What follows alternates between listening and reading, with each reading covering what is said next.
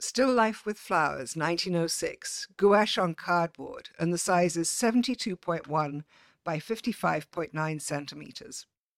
A floral bouquet and dishes are set against a warm orange background.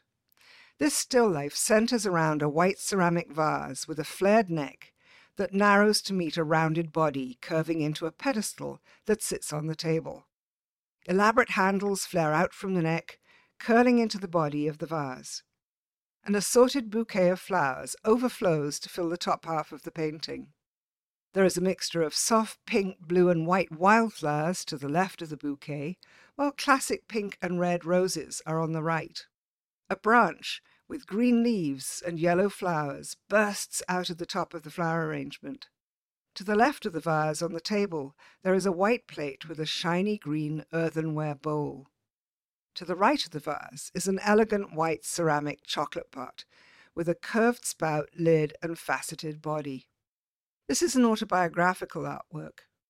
The bowl, handmade in Spain, refers to Picasso. The chocolate pot, factory-made in France, symbolizes his lover, the artist Fernand Olivier.